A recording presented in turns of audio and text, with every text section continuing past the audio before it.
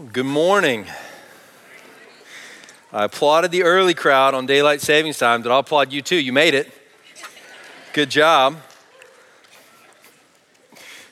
I love when you guys clap for yourselves. That's my favorite.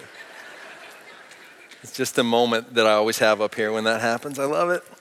If you have your Bible, turn with me to John 16, even as the ushers are passing our offering. And let me just remind you, if you're a guest with us or if you're new, feel free to let those offering plates pass. This is just part of our worship as followers of Jesus. One of the things we recognize is that we want to take what he's placed in our hands, give it back to him so that it might be used in service to him. And so that's just a regular discipline that we partake of, and we're glad to do it. But we hope that this service is a gift to you. So that's why we do this as part of our worship each week. I was thinking of a story. As we come to John 16, we're going to come to this text where Jesus is going to talk about the work of the Holy Spirit. That's really what we're going to put our attention on today. And it reminded me when I was in college, I was 21 years old and went to a Billy Graham crusade. Has anyone ever been to a Billy Graham crusade? I mean, at the time, it was 1998, and I think we thought this might be one of his last public speaking times. We were pretty far off about that. But I went with some friends, and we drove to San Antonio. It was a couple hours from where I went to college, and I was in the Alamo Dome, which is a pretty massive building.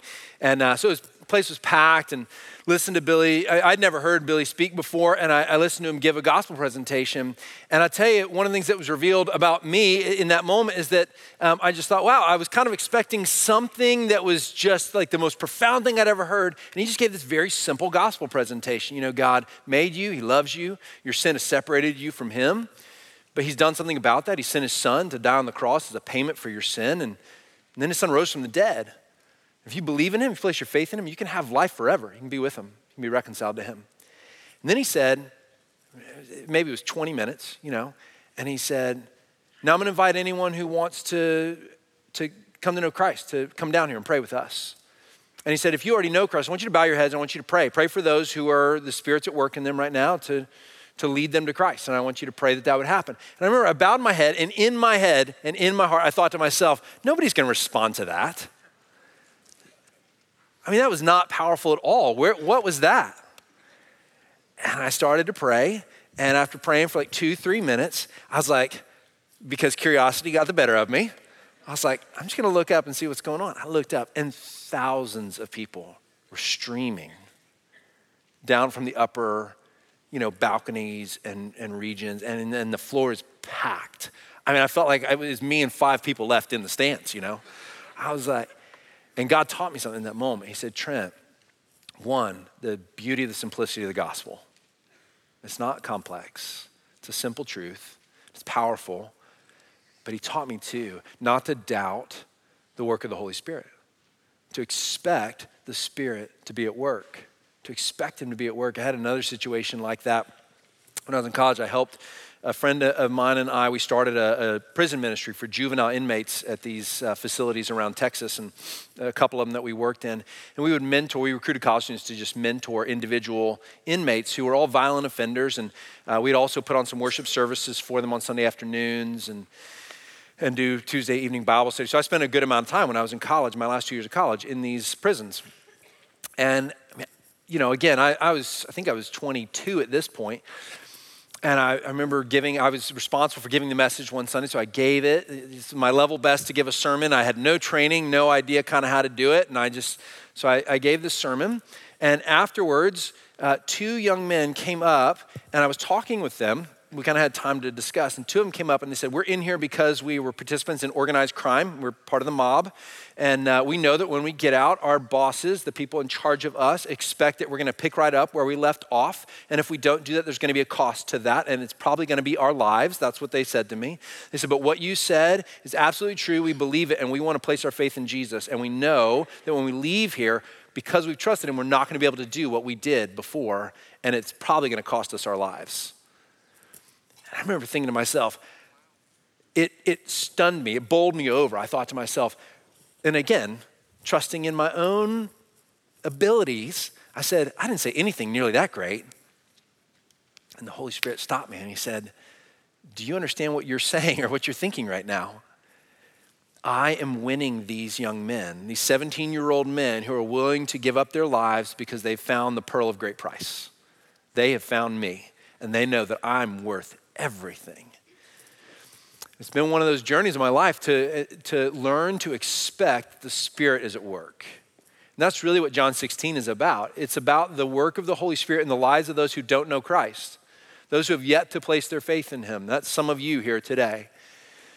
And the expectation that he is at work. And for those of us who are followers of his, to expect that he is at work in the lives of those who do not believe in him. And he's inviting you and I to participate in that work. Do you know that? And sometimes it takes just expecting that it's going to happen. It takes expecting that he is at work to be able to see what he's doing. Do you know that the Holy Spirit is at work in the world today, church family? He is. Do you know that he's inviting you to participate in that work? Yes. So let's get our eyes up. Let's see what he's doing, and let's join him, yes? Let's join him. No greater joy than to be a vessel through whom the Spirit works. So as we look at John 16 today, that's sort of our big idea, that the Holy Spirit is at work in those who don't believe. And he's inviting those of us who do to participate with him in that work. So I'm going to read this, and then I want to kind of give you a roadmap for what we're going to do today. So John 16, beginning the second half of verse 4, all the way through verse 15, just continuing in our study of the Gospel of John. He says this is Jesus speaking. He says, I did not say these things to you from the beginning because I was with you, but now I'm going to him who sent me, and none of you asks me, where are you going? But because I've said these things to you, sorrow has filled your heart. Nevertheless, I tell you the truth, it is to your advantage that I go away. For if I do not go away, the Helper will not come to you. But if I go, I will send him to you. And when he comes, he will convict the world concerning sin and righteousness and judgment. Concerning sin, because they do not believe in me. Concerning righteousness, because I go to the Father, and you will see me no longer. Concerning judgment, because the ruler of this world is judged. I still have many things to say to you, but you cannot bear them now. When the Spirit of truth comes, he will guide you into all the truth. For he will not speak on his own authority, but whatever he hears, he will speak, and he will declare to you the things that are to come. He will glorify me, for he will take what is mine and declare it to you. All that the Father has is mine. Therefore I said that he will take what is mine and declare it to you. Let's pray one more time, can we? Just bow your heads with me. So Father and Son, we thank you for sending the Holy Spirit into the world. We thank you that he is our helper.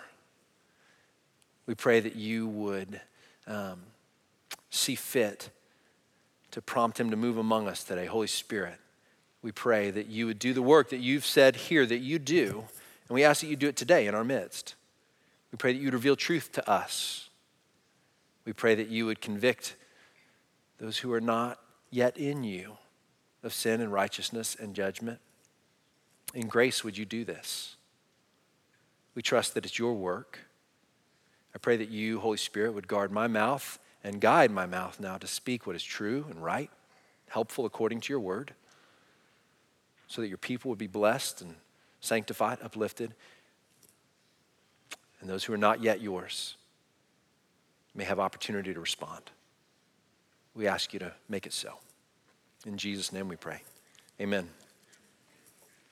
Amen. So here's our roadmap for today. I want to quickly show you in this text one motive for participating in the Holy Spirit's work that we're revisiting from chapter 14. It's just a motive that it's here, and I want to point it out because it's a great reminder of why we should be anxious and eager to join the Holy Spirit in his work. And then I want to look at those three parts of the Holy Spirit's work that we saw here about sin and righteousness and judgment, that convicting work that the Spirit does. We'll talk about that and try and unpack the meaning of those. And with each of those, I'd like to do this. I'd like to give you an application of the truth we're going to see here. If you're not a follower of Jesus, I want to give you an application. And if you are a follower of Jesus, I want to give you an application as well. So one for those of you who don't believe, one application for those who do, for each of those three things. Is that okay? Decent roadmap? Cool. All right, let's do that. So the first thing is that motive, and the motive is the same one we saw in John 14. One of the reasons to join the work of God in the world, the work he's doing through the Spirit that's talked about here, is that it brings peace to a troubled heart. If you're a follower of Jesus, you know that he's told us, in this world you will have trouble, but take heart. Does anyone know the rest of it? For I have overcome the world.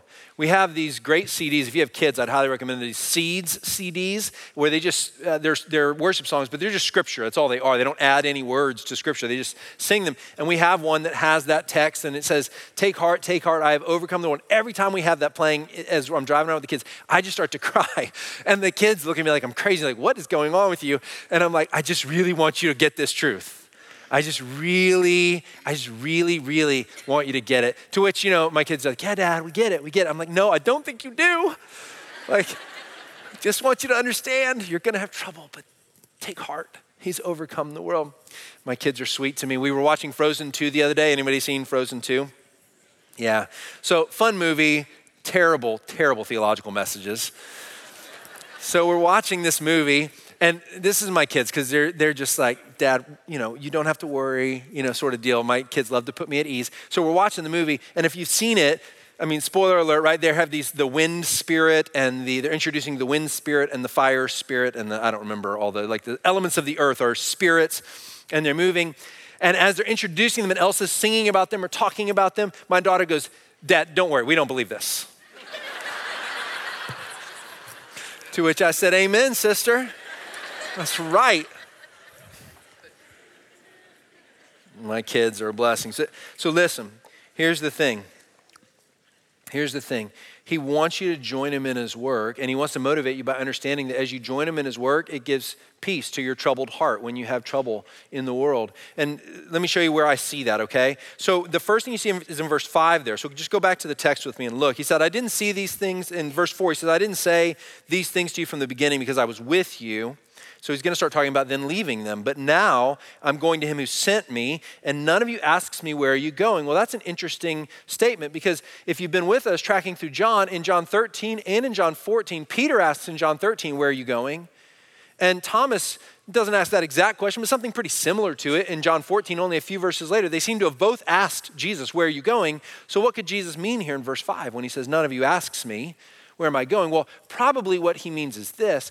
When they asked those questions in John 13 and John 14, their focus seemed to be more on their loss than on what he was up to in the world. So they're grieving, as they should, that Jesus is going away. But essentially what Jesus is saying is when he says you've not asked where I'm going, he really means you've not asked with an eye to understand what I'm up to. You've been more concerned with yourselves and what your loss is going to look like, and less concerned with how I'm moving in the world and how my departure means more good things are coming. That I'm on the move, right? That my death is going to bring about a revolution in the way people relate to God. I am absolutely carrying forward the purposes of God.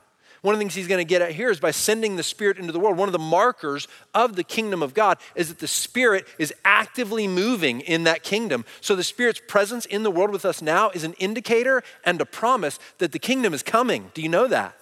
Every time you see the Holy Spirit do any of the work that the Holy Spirit talks about doing, whether it's that sanctifying work in our own hearts, that purifying us, or it's empowering us to work, or it's the work that he talks about here, doing the lives of those who don't yet believe. Any work of the Spirit is like shouting out to us, saying, the kingdom is here because Christ has come, but not yet in its fullness, but it's coming, don't worry, the Spirit's work is evidence.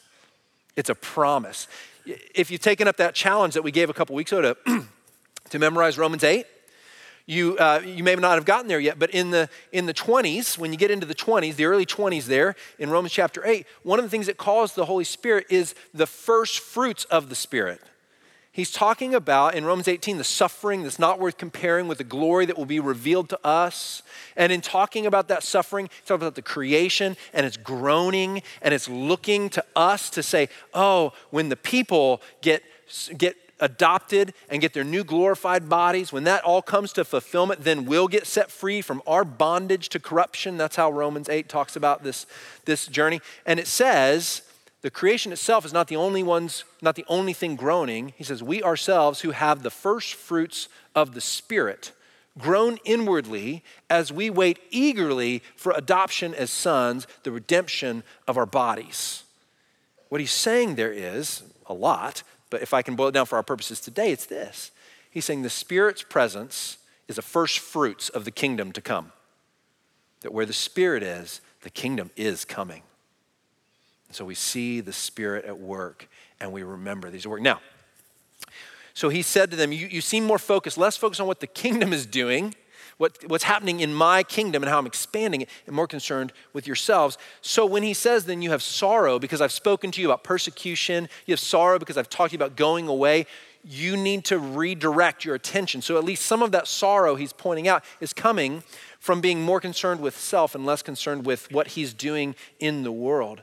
And so then when he goes into this work of the Spirit and what it's up to, church, do you see that what he's doing is he's saying, it's not this cure-all for our sorrow and for our troubled hearts, but it is a guarantee that the life that spends itself on service to God in the power of the Spirit will find itself regularly renewed in joy and regularly renewed in peace. And it's the same thing he told us in John 14, so he must seem to want us to get this. One of the motives for serving him is that as you serve him, you will invite persecution, you will invite more difficulty, you will sacrifice, there will be hardship. But in the midst of all of that, you will find that there is peace and there is joy that continues to flow from a fountain that is made available to you. And you access that and you feel the need for it and therefore access it and find it poured out because you give yourself to the work of the Spirit through you. Yes? That's one of the motives he's trying to point out here. Not that life is easy, but that there is the Spirit moving. So peace for troubled hearts. So with that motive then in mind, that's just a quick piece here at the beginning, how he starts this passage. Let's turn our attention now to these three works of the Spirit. And I want to show you something about them. So the first thing, let's read verse 8 again, and let me show you something about that. So he says in verse 7, if I go, I'll send the helper to you. I'll send the Holy Spirit to you.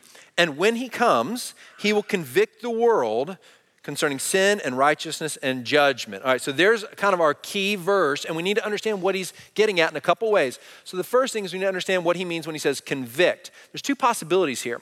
He could be talking about kind of like the conviction that might happen in a courtroom where the Holy Spirit is like the prosecuting attorney and God is the judge, and he's saying about the world, I convict them that they are guilty of sin. I convict them that they are guilty of these things, and God, the judge, sort of slams the gavel down.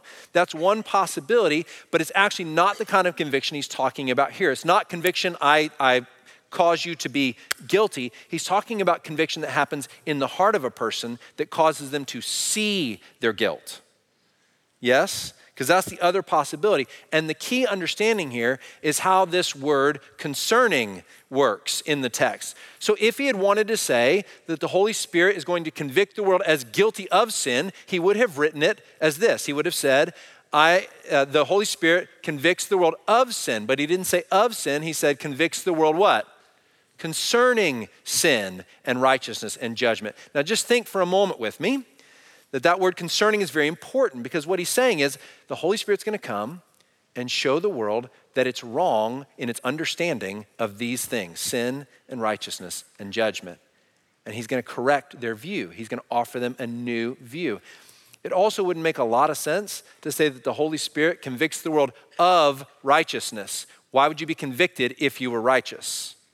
So that's not a phrase that would make any sense. So Jesus says he's going to convict the world concerning sin, concerning righteousness, concerning judgment. And what he means by that is that he is going to be at work in those who don't believe so that they might see something that they hadn't seen before about sin, about righteousness, about judgment. Do you follow that? Everybody make sense? The other thing to make sure that we remind ourselves is that whenever John in the Gospel of John refers to the world, he's not just talking about the physical place where we live. He's talking about it as like a spiritual area, like a sphere, where spiritually what's happening is rebellion against God and an unwillingness to accept Jesus as king. So the kingdom of God is anywhere in the Bible, in the Gospels in particular. The kingdom of God is anywhere where Jesus is ruling and reigning, yes? And so when John talks about the world, he's not talking about Mechanicsburg, PA, like we live here in this physical location. He's talking about the place that is an active rebellion spiritually against God. So that's how we know that the Spirit's work that's being talked about here is actually the work that he does in the hearts and minds of those who don't yet believe, because he's talking about the Spirit's work in the world. Now, the interesting thing here is this is the one place in the Scriptures where we expressly see what the Spirit does in the life of someone who doesn't believe. Almost every other time when we see the Holy Spirit talked about, it's talking about what he does in the lives of believers. The purifying work that he does, the revealing work that he does, the empowering work that he does. That's talked about again and again. This is the one place where the focus is not on what he does in those of you who are believers, but what he does in those of you who are not yet believers. So what we want to do today is, in essence, put the work of the Spirit under a microscope. Because how often have you thought, yes, I know the Holy Spirit's in the world, but how much time have you really spent examining what it is that the Holy Spirit does? The Holy Spirit is unseen, and yet he moves and blows. Like, Billy Graham used to say, like the wind. I can't see the wind, but I can see the effects of the wind, right? That's how the Holy Spirit works. We see his effects. We see his movement. And so I would encourage all of us, believer, not believer, if there is a spirit that is from God that's moving in the world, wouldn't we want to know something about what that spirit is doing? So my encouragement today is we're going to put that under the microscope because that's what Jesus is doing for us here in John 16. So let's look phrase by phrase now. Let's look at that first one where he says the Spirit convicts the world concerning sin. So the first thing that we need to see there is what he means, and it's somewhat straightforward. When he says he convicts the world concerning sin, it is what it sounds like. He's saying that the Spirit shows people that they are guilty of rebelling against God in their thoughts, in their words, and in their actions. That the Holy Spirit, if you're not a follower of Jesus, makes a practice of trying to show you in your heart and in your mind that you are guilty of having rebelled against God. Now, that doesn't sound pleasant to receive that kind of work, but stay with us because that is the first work. Every one of us who has come to Jesus in this room, has believed in him, has had a moment where we understood that we were guilty, yes? I was 7 when I came to Jesus. I can still remember the weight of the guilt that I felt because I thought I was so good. As a 7-year-old kid, I really thought I was good. I was a rule follower, like parents pretty well pleased with me. And I remember the Holy Spirit causing it to dawn on me that I was guilty. I was guilty of rebelling against God. I wouldn't have put it in those words at 7 years old, but the weight of it hit me. I knew I was guilty. There was no doubt about it. And anyone who's come to Jesus has that moment of going, I am guilty. And we have that moment because that's what the Holy Spirit does. He convicts the world, which is what we were, part of the world, the people in rebellion against God. He convicts us concerning our sin. Now, in verses 9 and 10 and 11, he's going to give, in verse 8, he said, he convicts the world concerning these 3 things, and then he's going to give the reason why he does that in verse 9, 10, and 11 for each one of those 3 things. So look at verse 9. Because in verse 9 then, he goes on to say, concerning sin, in other words, he convicts the world concerning sin because they do not believe in me. In other words, Jesus is saying, I'm the only way to have that guilt removed. And so when the Holy Spirit comes in to convict you that you are in fact guilty of rebelling against God in your thoughts, in your words, in your action, because your very nature is to rebel against him. When the Holy Spirit does that, he's doing that because you haven't believed in Jesus, so your guilt hasn't been taken away. And do you know that the great thing about Jesus saying this exact phrase, he's going to do this because you haven't believed in me, indicates that he wants you to believe in him. That there's an invitation to believe. You're guilty because you haven't believed. The Holy Spirit's going to reveal that to you so that you might believe, in essence, is what Jesus is saying. Now, that's pretty straightforward. Can I give a couple of just implications here now, or applications for those of you who are not followers and then those of you who are?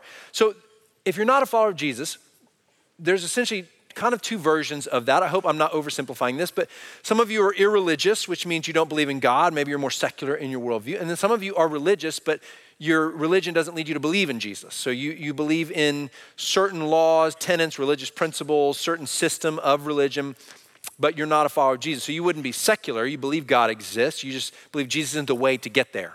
He's not the revelation of God. Let me offer a thought for each of you. So for those of you who are irreligious, let me ask this question of you, invite you to ask this question of yourself. Have you ever felt guilty for doing anything? Have you ever felt that you did something and you know you were wrong? Most people answer that question, yes, I find, as I've had these conversations. And if that's the case, I would just ask the question, why? If God doesn't exist, if you have a secular worldview, if you're irreligious, if God doesn't exist, why are you guilty? Why do you feel wrong? I mean, is it just that you had a moral code you were brought up with and it's kind of lingering on you and you haven't been able to get rid of it yet? Or is it that you have formed your own sort of right and wrong, ideas of right and wrong? They didn't come from God, but you've got them and you formed them and maybe you're guilty of violating them and that's why you feel guilty. I just find that you really need to wrestle with that question of why do I feel guilt? Why do I feel guilt as if I've done something wrong if I'm the one who establishes what is right and wrong, which is true if God doesn't exist. We all are establishing that ourselves or the society in which we live. And I would encourage you, I don't think just I violated the moral code I set up explains very well the kind of weight of guilt that we tend to feel when we know we've done something wrong, yes? So I just would encourage you, think through that. Could it be that there's a spirit from God who's in the world, who is the one that's convicting you, and that's why you feel conviction? Is that possible? That's what the scriptures seem to be saying here, that's what's happening in your heart, in your mind. That's the case. But if you're religious, if you're of a mindset that says, oh, I believe in God, but I don't believe Jesus is the representation of God, the question I'd ask you is almost the reverse, is why, when you felt guilty, has that not crushed you completely and utterly? Why is it that you've been able to go on in life? Because here's the deal. If we get right with God based upon a set of religious sort of laws that we follow, and then we break those, we've essentially undone the way that we get to him. And if we've undone the way to get to him, then we should be absolutely crushed. And yet most of us find a way to move on when we feel convicted, when we know we're guilty. We're like, I broke this tenet. I did it. I was wrong. Most of us find a way to move on. Is it possible for you that what's happening is it's the Holy Spirit convicting you? But the great thing about when the Holy Spirit convicts you of your guilt over sin is that he points you towards a way out. So the reason that you're not just absolutely crushed by the revelation of your guilt is because the Spirit might be at work doing something that you don't know it's him, but it's him. And in subtle ways, he's pointing you to the fact that you can be forgiven. And it's not based upon your ability to follow the law or the rules better next time. But there's another way. Does that make sense? So I'll ask those questions. Now, believers, those of you who are followers of Jesus, what's the application for us here as we look at what Jesus says about conviction of sin? Well, one thing came to mind. There's many, but I would just encourage us. Can we remember that we need to be a people who practice confession of sin to one another, and in a specific way, not just confession of sin, but confession of sin with hope. Hope in the knowledge that as we confess our sin, he is faithful to forgive us of our sin and to cleanse us from all unrighteousness, 1 John says. That when we confess, when we bring our sins to him, he forgives us. Because can I just tell you, for your friends who are, let's say for our friends who are irreligious, just the act of confession and humbling ourselves and saying, I am guilty, might be helpful for them in seeing, well, gosh, if my friend recognizes his or her guilt, perhaps I have some too. Maybe they'll see the Holy Spirit's convicting work, because the Holy Spirit convicts believers too. You know this as well, right? That's not what he's talking about here, but the Holy Spirit convicts us too of sin.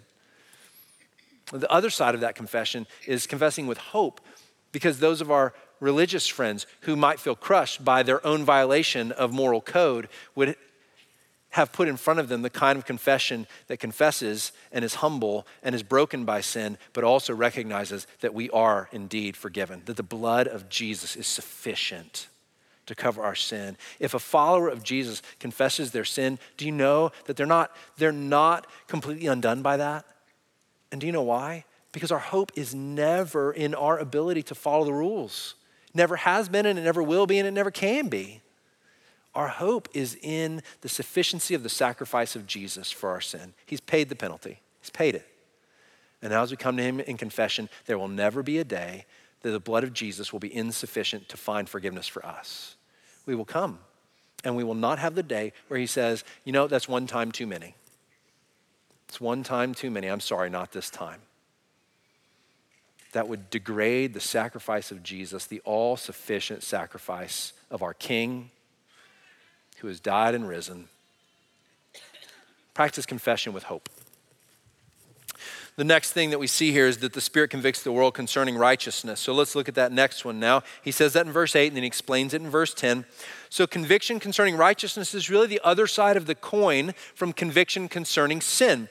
So when it says that the Holy Spirit convicts the world concerning righteousness, what he's convicting the world of is that they don't have a sufficient kind of righteousness. That the righteousness they possess, which may be moral goodness, moral upstandingness, there might be all kinds of goodness, but none of it is sufficient. It's an insufficient kind of righteousness. The Holy Spirit is at work. If you're not a follower of Jesus, one of the works you'll find the Holy Spirit will do in your heart is not only to convince you that you're guilty of sin, but perhaps then you might say, well, I'm guilty of sin, but deep down, I'm really a good person. And because I'm a good person, I can make up for the guilt that I have over the sin that I did.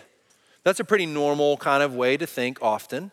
And what Jesus is saying here is the Holy Spirit won't just convict concerning sin, that in fact you are guilty, but the Holy Spirit will come to the other side of that coin and say, and by the way, you don't have a sufficient kind of righteousness to be reconciled to God. You need a different kind of righteousness. That's what Jesus is getting at here about the Holy Spirit's work. Let's look at why he says that's going to happen. Look at verse 11 with me. In verse 10, I skipped one. Verse 10, he says, concerning righteousness, because I go to the Father and you will see me no longer. So what is Jesus saying there?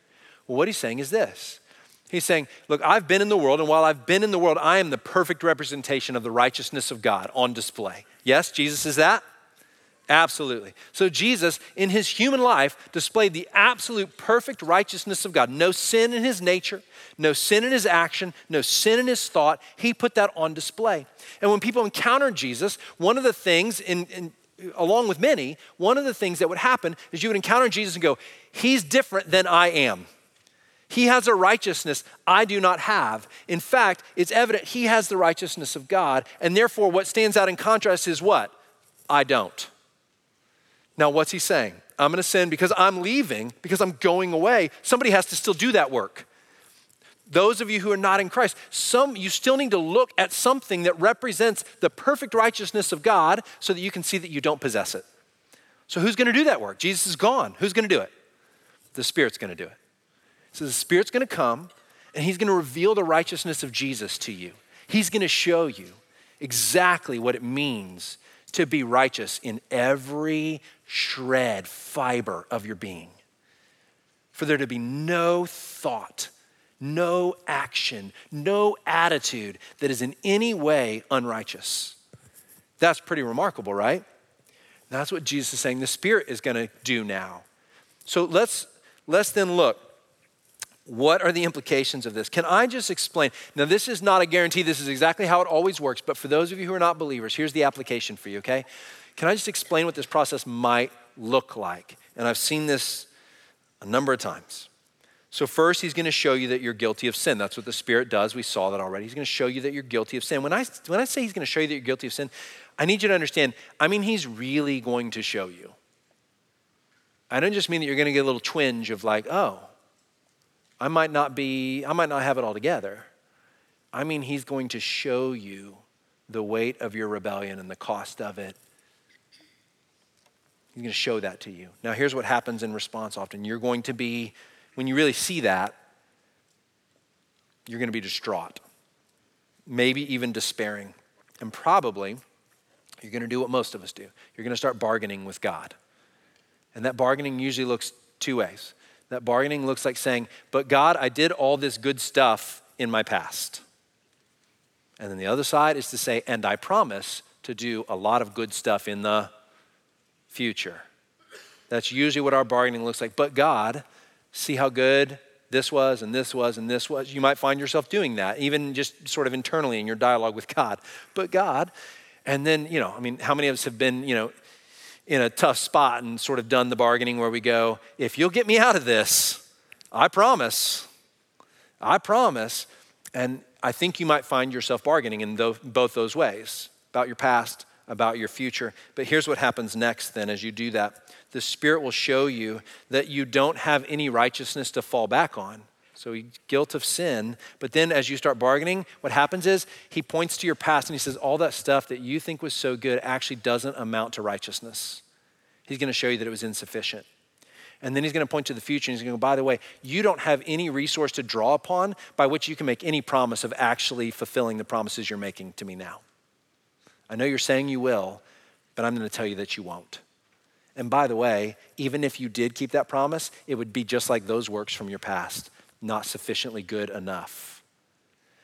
Now at this point, as this internal dialogue happens, here's what happens next, is that you begin to feel really desperate because now you've been told you're guilty and you don't have any righteousness to draw on and you've tried to bargain and that got shut down. So where does that leave you? What happens next is one of two things, I find. As you feel that desperation, many people will try to numb themselves by distracting themselves with whatever your addiction of choice is. Might be entertainment, just put a screen in front of yourself. Might be whatever your hobby is, get out in the garage, tinker on the car, and don't think about it. Might be any kind of substance. You get what I'm saying, right? Can I encourage you, don't do that. Because if you will resist the urge to just stop thinking about the weight of everything that you've just kind of been dealing with God about, what happens next is glorious.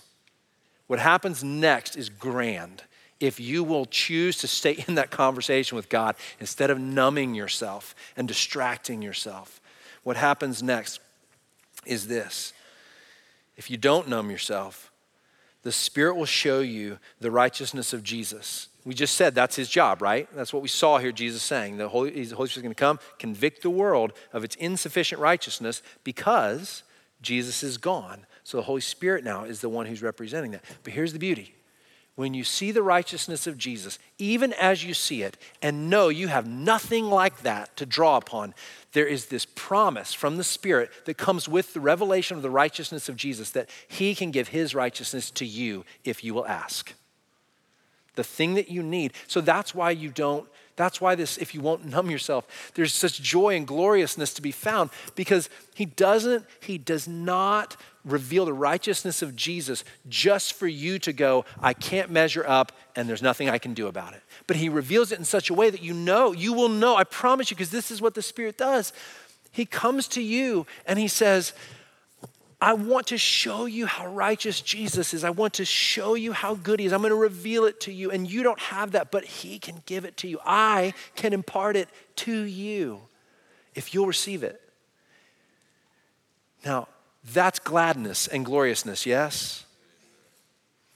Now again, I don't know that every one of those, conversation steps will be exactly how it works for you, but I find it time and time again, that's kind of the bargaining is there and the desperation is there. And I just want to encourage you, walk through it. Think about it this way. When I say that the Spirit reveals the righteousness of Jesus, he doesn't just do it so that you end up going, well, I can never measure up. That would be like a parent who just continually showed their kids pictures of puppies and said, but I'm never giving you a puppy.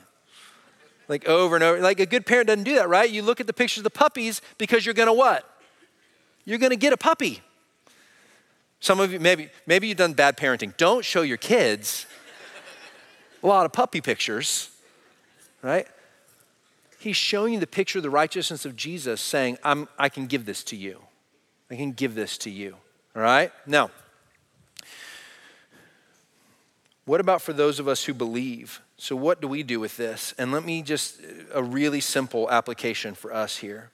You participate in the Spirit's work in the world, convicting the world of righteousness by living out the righteousness that's been given to you in Christ. Do you see how imperative it is that we would be demonstrations of righteousness? If that's one of the works the Holy Spirit is doing, is trying to show the world, hey, you have an insufficient righteousness and you need a better righteousness, and Jesus can give it to you, then we as followers of Jesus better look like people who have received that and are living at it. We're not perfect and we never will be, but do you know that you've been made righteous in Christ Jesus? You've had his righteousness, somebody say yes to that. You've had his righteousness imparted to you. It's been given to you. That's who you are. The very core of your being. You have been transformed and changed. It's miraculous. It's amazing. You did not deserve it, nor did I, but it has taken place. And that righteousness now is making its way out in you. How imperative that we would be a people who display the righteousness of Jesus in the world. That's how we participate with the Spirit in this work. And can I just say too, as you display that, the righteousness of Jesus on display always seems to offer to those who see it that they could have it too, not cause them to say, well, that person is just so good and so righteous that I could never be like them. If that's how you're communicating the righteousness of Jesus, something is off. Because it makes you look great, but it doesn't communicate to them that they can have what you have, which you never earned, okay? Now, the last thing is that the Spirit convicts the world concerning judgment. And we find this in verse 8 and then in verse 11. So when it says the Spirit convicts the world concerning judgment, here's what that means. It doesn't mean that it convicts the world that there's going to be a judgment. It means that they are convicting, that the Holy Spirit is convicting the world regarding their ability to pass right judgment. So in other words, in the same way their righteousness is insufficient, the judgment of the world is insufficient. So here's the way to think about that. The Holy Spirit is in the business of highlighting what is good and true and beautiful. Good and true and beautiful. The Holy Spirit's in that business. That's what he does. And when we are not in Christ Jesus, we aren't able to see the true nature of goodness, the true nature of beauty, and the true nature of truth. And so we tend to call things true that aren't true. We tend to call things beautiful that aren't beautiful.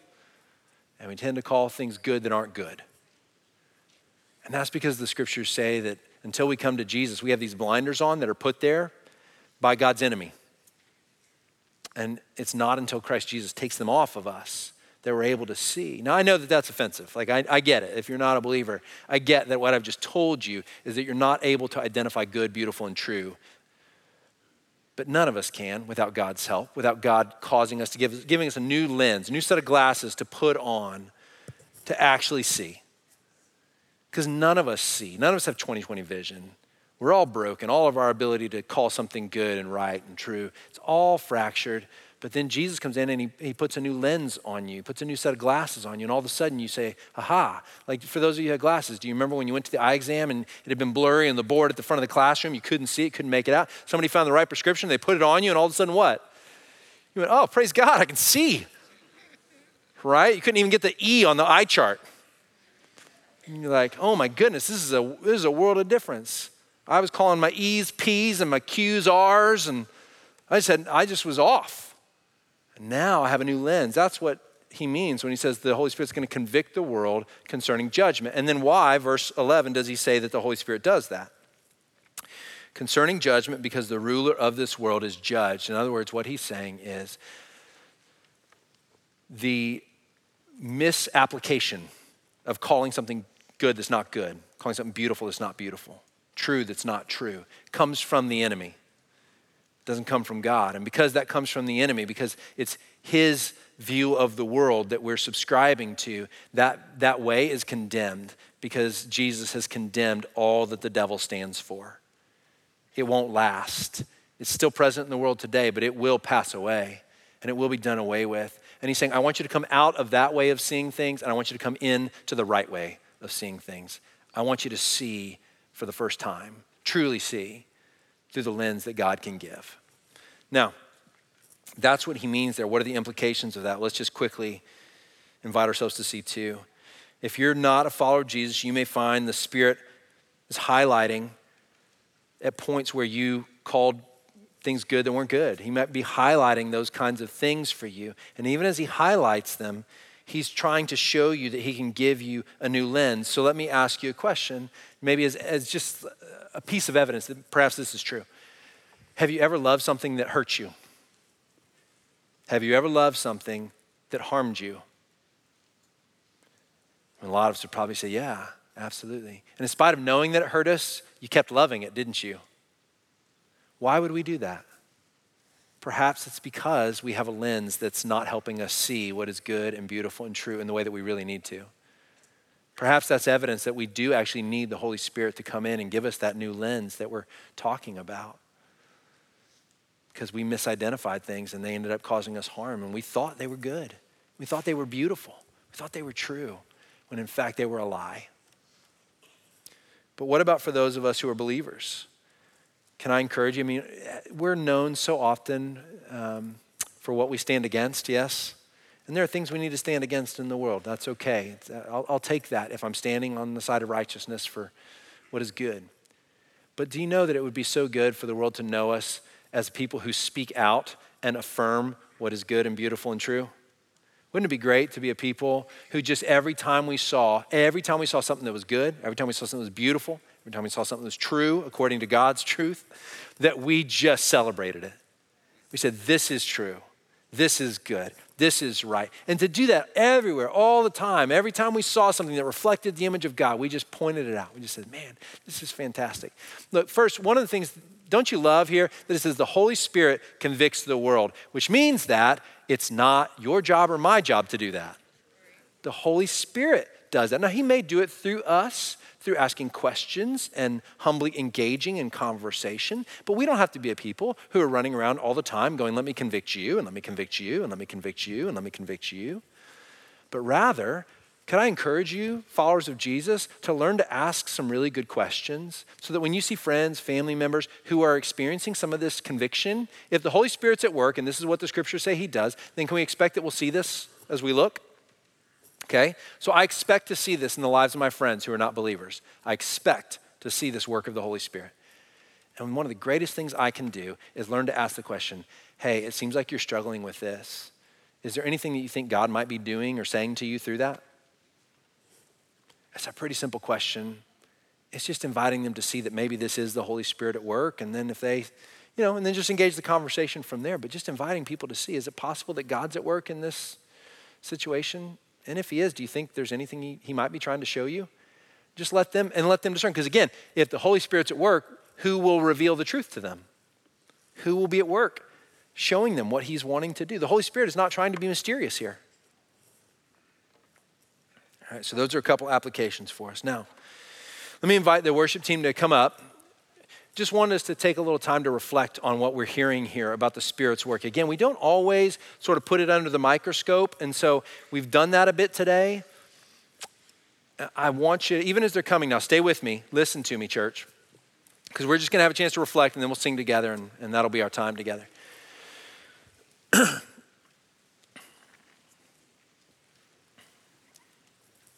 As we're examining the work of the Holy Spirit, let me remind you that at the cross of Jesus, the guilt that the Holy Spirit convicts us of for sin, at the cross we see that it's paid for and can be taken away, yes?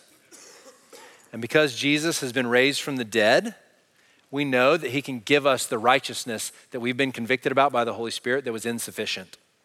He can give that because he rose from the dead. He didn't stay in the grave. So the guilt can be covered by the cross and the righteousness can be imparted because the resurrection has happened. And do you know that as the Holy Spirit convicts you of judgment, because the Holy Spirit lives in those who believe in Jesus, he can replace the old lens, the old way of judging, with a new lens, a new way of seeing and discerning. It's all available. It's all available to anyone who would come to Christ. So as we just hear this song now and reflect on it, you may want to reflect on the lyrics. That would be wonderful. We'll have them up. I want to encourage you too. You may just want to close your eyes and take a moment and think, Holy Spirit, where are you at work? And you've been asking me to participate with you, and I've just been resisting it, or I just haven't seen it. Would you show it to me? If you're a believer, maybe you could ask that question. If you're not a follower of Jesus, my hope would be that what you might consider in this time is just ask the kind of work that the Bible just talked about, that the Holy Spirit does, has that been happening in me? Just ask, has that been happening in me? And if so, am I willing to maybe just admit for the first time that in fact is the Spirit of God doing that, trying to draw me to Christ, draw me to leave behind the belief that I'm in charge of me and that I owe my allegiance to the one who created me and would redeem me in Christ Jesus if I would come. Let me pray and then we'll reflect. So Holy Spirit, we thank you and we pray that you would take your word now and apply it to our lives, apply it into our hearts and minds, each one of us uniquely as we need it. Thank you that you can do that. We ask you to. We pray even as we reflect on your work from this really beautiful song that's been written. We pray that what would rise in our hearts is a sense of celebration, acknowledgement, Holy Spirit, that you're powerful, mighty, fully God, at work, sent by the Father, sent by the Son, here among us. And we bow to you. We bow to you. In Jesus' name we pray. Amen.